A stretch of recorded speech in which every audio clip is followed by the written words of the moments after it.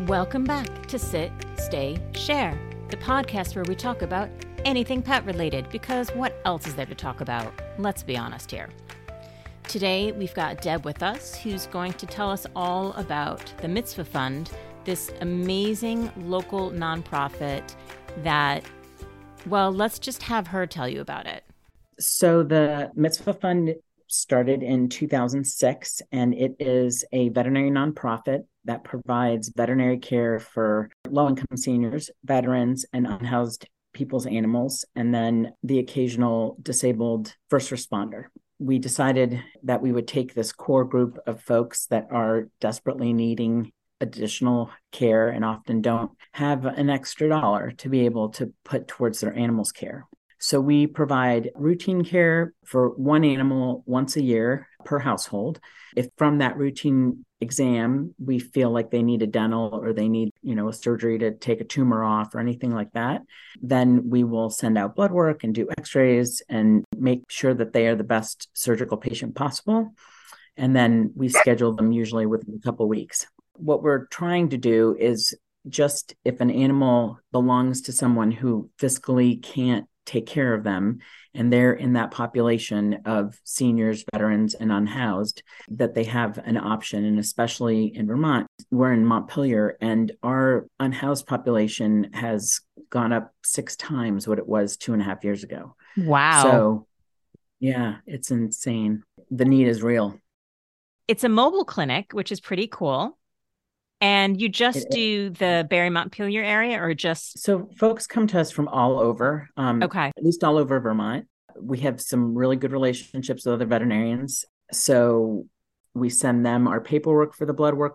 We try hard to make it so that the folks come and meet us once. And at that time, we do all of their diagnostics. Mm-hmm. But sometimes the people can't drive that far or whatever. So we will actually just see them the day of the surgery or the dental. But for the most part, folks come to us from all over Vermont, and they're either referred to us by their veterinarian or a friend, and then once they do the application to qualify, then we get their medical records. Then, we proceed with scheduling them so that they can come in for an appointment, which we do on Fridays. Fridays are our appointment day in downtown Montpelier.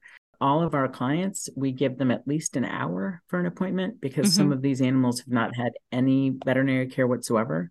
Yeah. So we really try to make sure that they feel comfortable.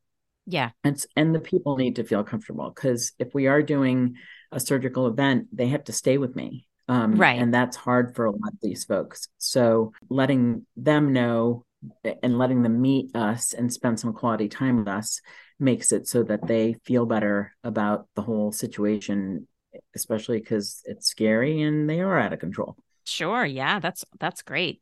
What brought this idea about? What was the incentive that made you think the community needs the Mitzvah Fund? So Connie and I owned a practice in Worcester, and we finally closed it because she had to take care of her mom full time. Every year, we had originally done the Mitzvah Fund in honor of my dad, who had passed away.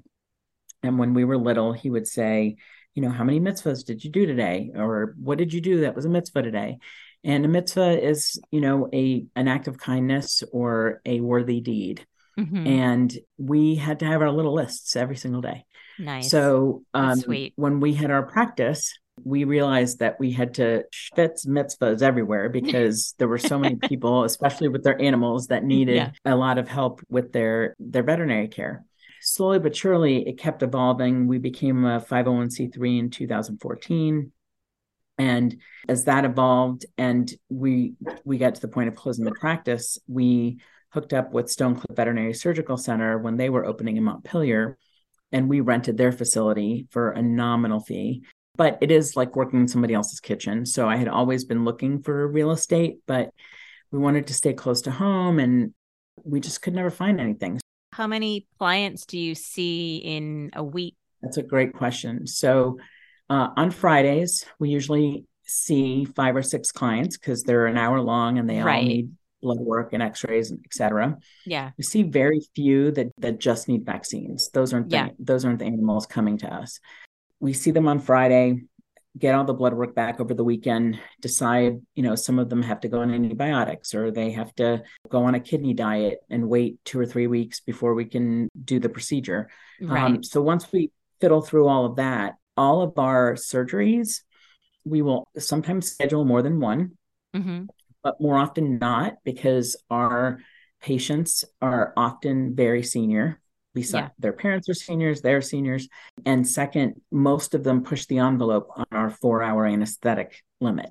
Right. So, and I don't know about you guys, but when you are doing something that's really intense and you're concentrating and your brow is furrowed, to do it for 4 straight hours and then stop, like, oh, I haven't drunk anything. Oh, I Yeah. haven't eaten anything. Yeah. Oh, maybe I should, go to the bathroom.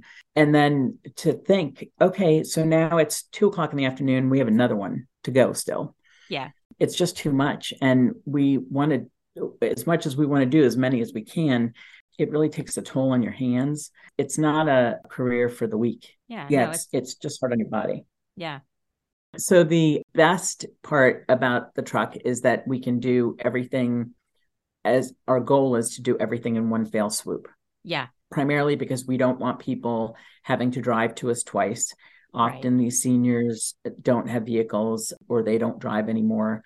And that's why we picked Montpelier proper to do appointments, just because there's ample areas that, like, they can go shopping Right. and, do other things that they would regularly be doing anyway. We're currently in a collaboration with Meals on Wheels and Central Vermont Council on Aging.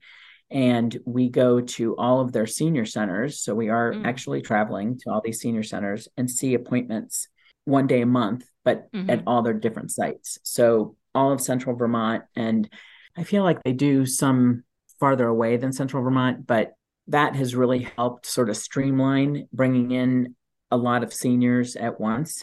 Yeah. And then it really helps because they are picking up their meals anyway at that Right. location. So Yeah. Why not do it's both? why not do both? And it's a quick fix. Once we've gotten all their bloods and gotten all the details down, then we schedule them out. Our surgery days are Tuesdays and Thursdays. And the main reason is because there are only a handful of us to be able to call folks and get them scheduled and get medical histories from their vets and, just get all the details and parameters and Right. logistics done. It can take me, the better part of a day to get everybody scheduled for our Friday appointments. So there's just not enough hours in the week. Unlike regular veterinary care where people are always coming to you, we've just had to become very flexible. And we're often talking to caregivers instead of the actual owner. We're often talking to siblings, that are trying to handle hard situations with their parents. So we really goal to work really nicely in the sandbox together with all sorts of groups. We do a ton with, multiple police headquarters, but Montpelier especially. The police chief is a huge supporter. We help with our police dogs. They call me at 10 o'clock at night if they arrest somebody and there's a dog in the car. Oh, yeah. And then we house it until family or the person can pick it up. We feel like the world has kind of forgotten that we're supposed to be a village and we're supposed Right. to help each other. And that's just a much easier and better way to be. So in a very little way, we're trying to make that be our daily way. That's And amazing. so far so good. So, what are the basic things that a person needs to know to decide whether or not they should apply? Like, Our classic person, yeah. and this is so, it just rings true over and over and over, is it's often a little dog. When we get the medical record, it will say year after year after year, the veterinarian's been recommending a dental. Okay. And estimate given, estimate given, estimate given. Some of our seniors live on $800 a month. So if you give them an estimate for $2,000 or $1,500 for a dental, Right. it's so unattainable. And that often will bring a lot of shame, and shame is paralyzing. Often the senior kind of doesn't even hear it or doesn't want to listen because they can't fix it. So they continue to ignore it. I would say that until the dog has an abscess or the dog can't eat well, I know why dentistry is so expensive. At your regular vet hospital. We don't have 30 employees. We don't have 10,000 square feet that we're having to pay rent on. I totally get all those things, but it is unattainable for a low-income person. I would say the clientele that we would see is dentals are definitely number one. Number two would be more chronic ailments, like the dog has glaucoma and they have been treating it with meds, but they just can't get it under control. So it needs its eye taken out and they can't afford the estimate. Right. So those kind of surgeries happen all the time. We do a ton of thyroidectomies on cats. I can't say dentals enough because we do the that bulk of it. A whole lot. It is the bulk of it. And what's amazing is the difference that the people see in their pets. It's just, I get these just heartwarming cards and emails and texts just saying, he hasn't jumped up on this counter and I don't really like it that he's on the counter, but he hasn't done that in years. And a lot of that is, if you've ever had a toothache, if you have multiples, and let's say that we've had to take out an entire mouth of teeth because they're all bad. Yeah. That's like a bad chronic headache. So all of a sudden it's like they see the world so much clearer and they don't have that chronic pain. And they do go back to being puppies. Right. A lot of people are like, what have you done to my dog? I'm like, I'm sorry. Sorry, not sorry. So we just see the best benefits to humans and their human-animal bond after dentals, because the animals start doing things that used to make them laugh and they didn't realize that, he's just sleeping all the time now. So I don't get a lot of laughter from him. And so it really rekindles their relationship when they are able to think straight and have more fun every day. That's so great. That is so amazing. Thank you so much for doing such a mitzvah. Yeah. It's just really... Yeah, we really do enjoy what we do. And both Connie and I have been at it for a very long time. Thank you so much for talking to us about the Mitzvah Fund. I'm so glad that we can help you guys out in a small way. And we'll put up your website and any other links that you want on the podcast page so that other people can learn more about it. And if you have a story that you'd like to share, we'd love to hear it. Reach out to us on Instagram, Facebook, or our website, www.houndstoothvt.com, or stop by the store and show off your pet in person. Until next time, sit, stay, share.